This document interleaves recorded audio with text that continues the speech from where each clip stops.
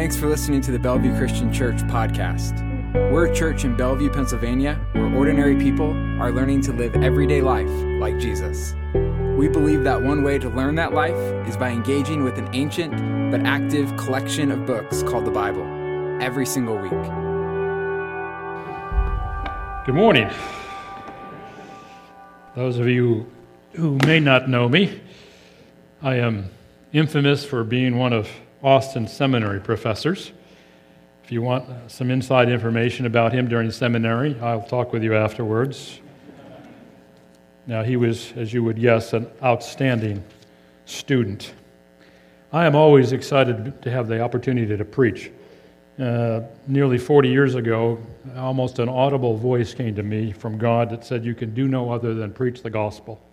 So even though I'm retired from the pastorate and retired from seminary teaching, I love the opportunity to preach, and so I thank Austin and the leaders here and you this morning to be able to give me that opportunity.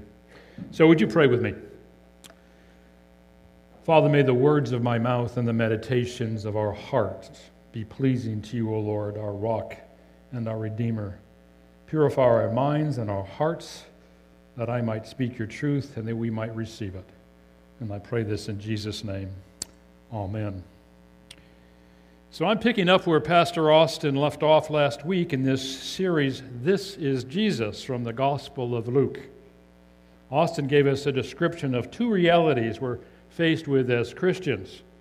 An imminent frame where we can be boxed in by the secrets, fears, and insecurities of our lives.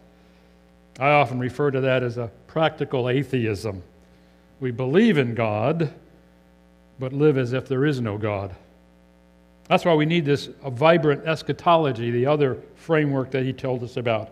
A balance of being in this present world, but not being of this world.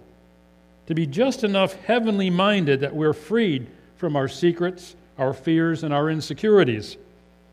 Because if we stayed locked in this imminent frame, we can end up hoarding wealth and harboring worry.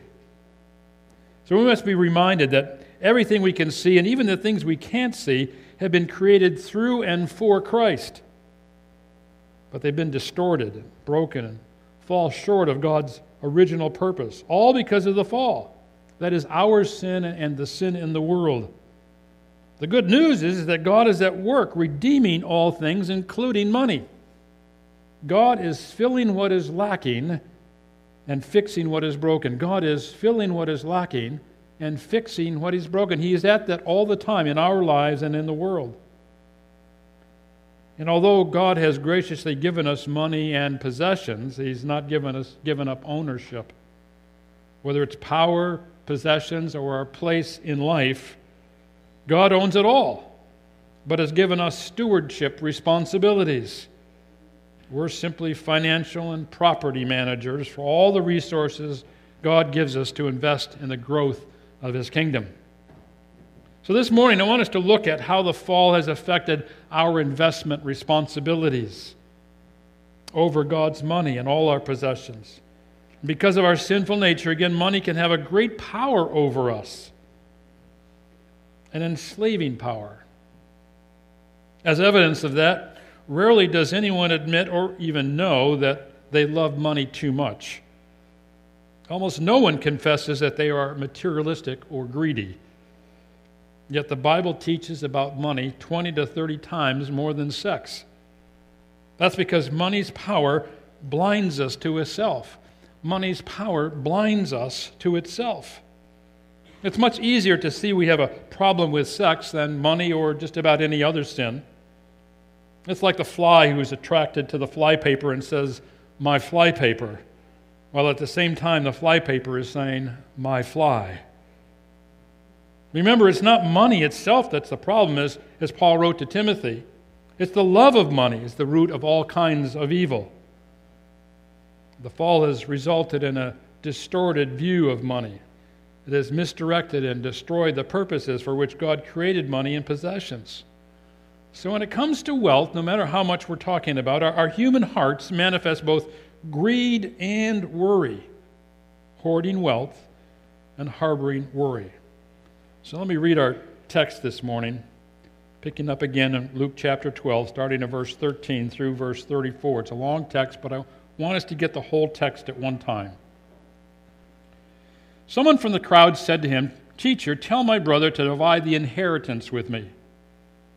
"Friend," he said to him, "who appointed me a judge or arbitrator over you?"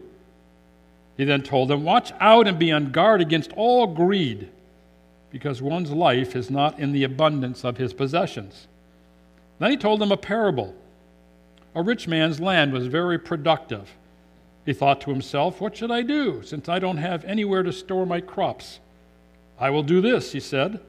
"I'll tear down my barns and build bigger ones and store all my grain and my goods there. Then I'll say to myself, you have many goods stored up for many years. Take it easy. Eat, drink, and enjoy yourself." But God said to him, "You fool. This very night your life is demanded of you, and the things you have prepared, whose will they be?" That is how it is with one who stores up treasures for himself and is not rich toward God. Then he said to his disciples, "Therefore I tell you, don't worry about your life, what you will eat, or about the body, what you will wear. For life is more than food, and body more than clothing. Consider the ravens. They don't sow or reap. They don't have a storeroom or a barn, yet God feeds them. Aren't you worth much more than the birds? Can any of you add 1 moment to his lifespan by worrying? If then you're not able to do even a little thing, why worry about the rest? Consider how the wildflowers grow. They don't labor or spin thread. Yet I tell you, not even Solomon in all his splendor was adorned like one of these. If that's how God clothes the grass, which is in the field today and is thrown into the furnace tomorrow, how much more will he do for you, you of little faith? Don't strive for what you should eat and what you should drink, and don't be anxious.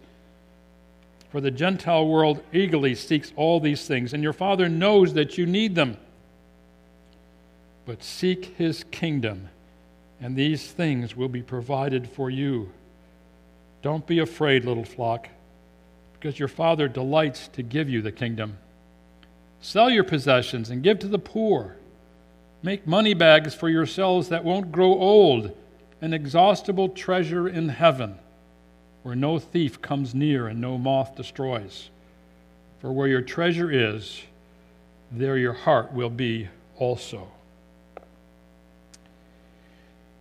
As I said earlier, the Bible, especially Jesus, has a lot to say about money. And Jesus was often blunt about money and materialism. My guess is people who heard him speak about money were just as uncomfortable as some of us might be this morning. We're not always willing to hear how we should spend our money or manage our money. There was a preacher attempting to get the congregation fired up about the church in one of his sermons, and he said, "Let the church walk." And Deacon Jones said, "Amen, let it walk." "Let the church run," said the preacher. "Let it run," echoed the deacon. "Let the church fly," said the preacher. "Amen, let it fly," said Deacon Jones. "Now it's going to take money to let it fly," said the preacher. "Let it walk," said Deacon Jones. "Let it walk." We say amen to a lot of what Jesus has to say until he begins to talk about our pocketbooks. Then we think Jesus has gone from preaching to meddling. However, in the case of our story today, in the middle of Jesus' preaching about hypocrisy, a man interrupts to ask Jesus to meddle. The man wants Jesus to tell his brother to divide their father's estate with him. We don't know the specifics of the two brothers or the estate. We do know that it was the older brother in Jewish tradition who always received the biggest share of inheritance. So possibly this man was a younger brother. But what Jesus says is, "That's not why I have come. I've just been preaching about more important things, and you've missed it." And only as Jesus could do, he discerns the real heart issue with this man and uses it as a teaching opportunity. Beware of greed. Real life is not measured by how much we own, Jesus says. Greed has become one of those overstuffed religious words that have lost its ability to convict us. We simply don't take it very seriously. We don't think it's our sin. Greed is simply craving more of what we don't need. Greed is simply craving more of what we don't need. And Jesus is saying that's not life. Life is not about the things we possess. To further warn us about greed and to teach us that life is not measured by how much we own, Jesus connects two kinds of people. Those, again, who hoard wealth and those who harbor worry. They go together. Jesus' point is that hoarding wealth at any level and harboring worry show that our treasure is not in the kingdom of heaven, but in money and our possessions. So first, Jesus tells the story of the rich fool. He was a farmer who had an exceptional crop, more than his barns could handle. The farmer has a conversation with himself saying, I'm a pretty successful character right now. I've worked hard for what I have. So I'm going to tear down my old barns and build some newer and larger barns. I'm going to store all my crops and start taking it easy. But then God says, you fool. You fool. Now, just as the Bible does not condemn money in itself, he also does not condemn hard work. This farmer was industrious. He didn't make his money owning a casino or playing the lottery or as a slum landlord or as a drug dealer. Farming then and today is hard work. Crops don't plant themselves and harvests don't gather themselves. It takes ingenuity, initiative, creativity, and hard work. No, this farmer's problem was that his capital investments were no longer in the growth of crops, but in the storage of crops. The farmer's investments were no longer in the growth of crops, but in the storage of crops. It can be similar to some churches today, certainly not Belfield Church, who have stopped investing in the growth of people and invest in the storage of people, investing in programs and entertainment to keep people rather than equipping and discipling to send people. That's what churches are called to do, is to equip us and to send us. So why does Jesus call the farmer a fool? Because Jesus says a person is a fool to store up earthly wealth but not have a rich relationship with God. Now, there's no specific measurement of wealth to fit ourselves into Jesus' negative example here. The rich fool represents a type of person. A rich fool defines life in terms of the things they own. We can be relatively poor and still define our lives by the clothes we wear, the car we drive, or the size of our TV. In some cases, people may be poor because of what they wear and what they own. But Jesus' point is this: while the fool contemplates his present life by his fame and fortune, God considers his future life as one who will be dead and departed. The farmer is a fool because he's blind to life's priorities. The one who is greedy for what they don't have ends up with an empty life. God said to the rich fool, "You will die this very night. Then who will get it all?" There was a man who was on his deathbed, and he made his wife promise that when he died, she would take all his money and put it in the casket with him. So, just as the man requested, just before they closed his coffin, his wife carried a large box up to the casket and laid it inside.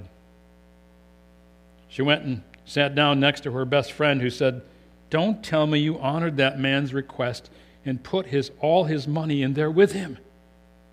And the wife said, "I sure did. I wrote him a check."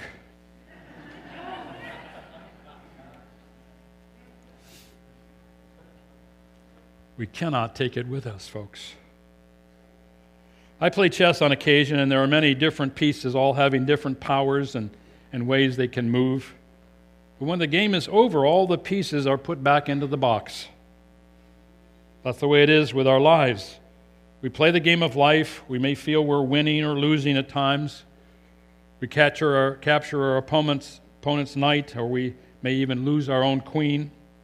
But the reality is the game will eventually be over and we'll be put back in the box. We will all come to the grave. And our money and possessions cannot extend our life one more minute, nor will they count for anything as we stand naked before God. So Jesus says we ought to be concerned now about living our lives for the kingdom of God, not worrying about how to hoard wealth or even how we will pay our bills.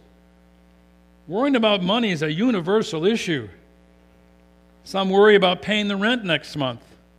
Some worry whether they will have enough money for their children's college education. Some worry whether they'll ever be able to retire. We worry about cutbacks at work, gas prices, the stock market, heating costs, decreasing savings. Will we have enough money for what we need and what we want? Let me remind us again what Jesus said in verses 22 through 23. Then he said to his disciples, "Therefore I tell you, don't worry about your life, what you will eat, or about the body, what you will wear. For life is more than food, and the body more than clothing." Then Jesus gives us these two illustrations from the created world, the birds and the flowers. It's worth pointing out that Jesus refers to ravens, who were considered the unclean creatures in the Old Testament.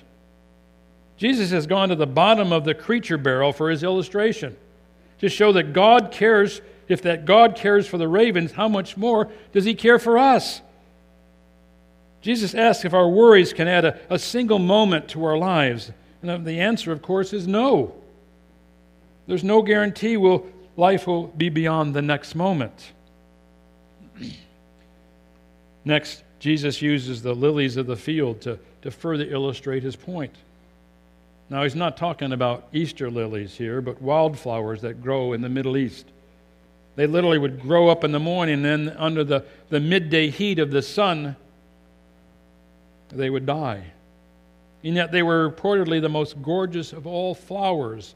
Even King Solomon was not dressed as beautiful as these lilies. And after those two illustrations, then Jesus equates our worry to having little faith. Jesus equates our worry to having little faith. You see, the opposite of worry is faith.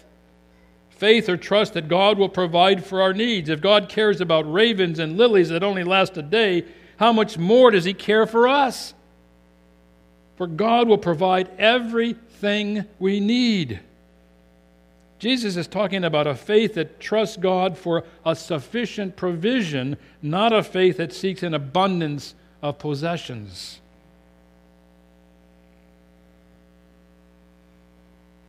Again, he says in verse 31, "But seek his kingdom, and these things will be provided for you."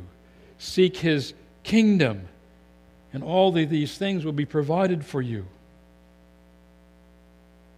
Finally, Jesus says to both those who may hoard wealth and those who may harbor worry, don't be afraid. Because it gives our Heavenly Father great delight to give us the kingdom. In other words, we can risk giving. So don't be so overwhelmed with worry and preoccupied with getting that we're no longer free to give.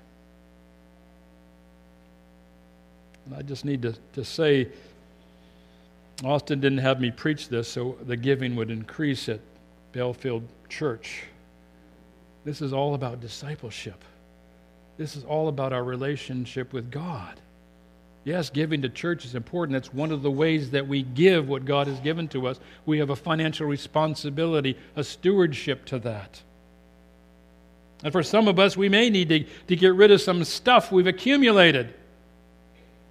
Give it away to a needy family or sell it and give it to God. At the very least, Jesus is stressing how unattached his followers should be to their money and possessions, since our priority is to serve the kingdom of God. In this whole sermon, the virtue here is not a vow of poverty, but a vow of generosity. The virtue here is not a vow of poverty, but a vow of generosity. Let me say it one more time. It's not a vow of poverty, but a vow of generosity. Whether we are hoarding wealth or harboring worry, the real question Jesus is asking is, where is your treasure? Is it the kingdom of God, or is it the sum of your money and material goods? Is God the literal center of your life? Because what we put in the center determines the spokes of our life. And if God is at the center, the rest of life will take care of itself, and it will link your life to what is eternal and that which will never fade.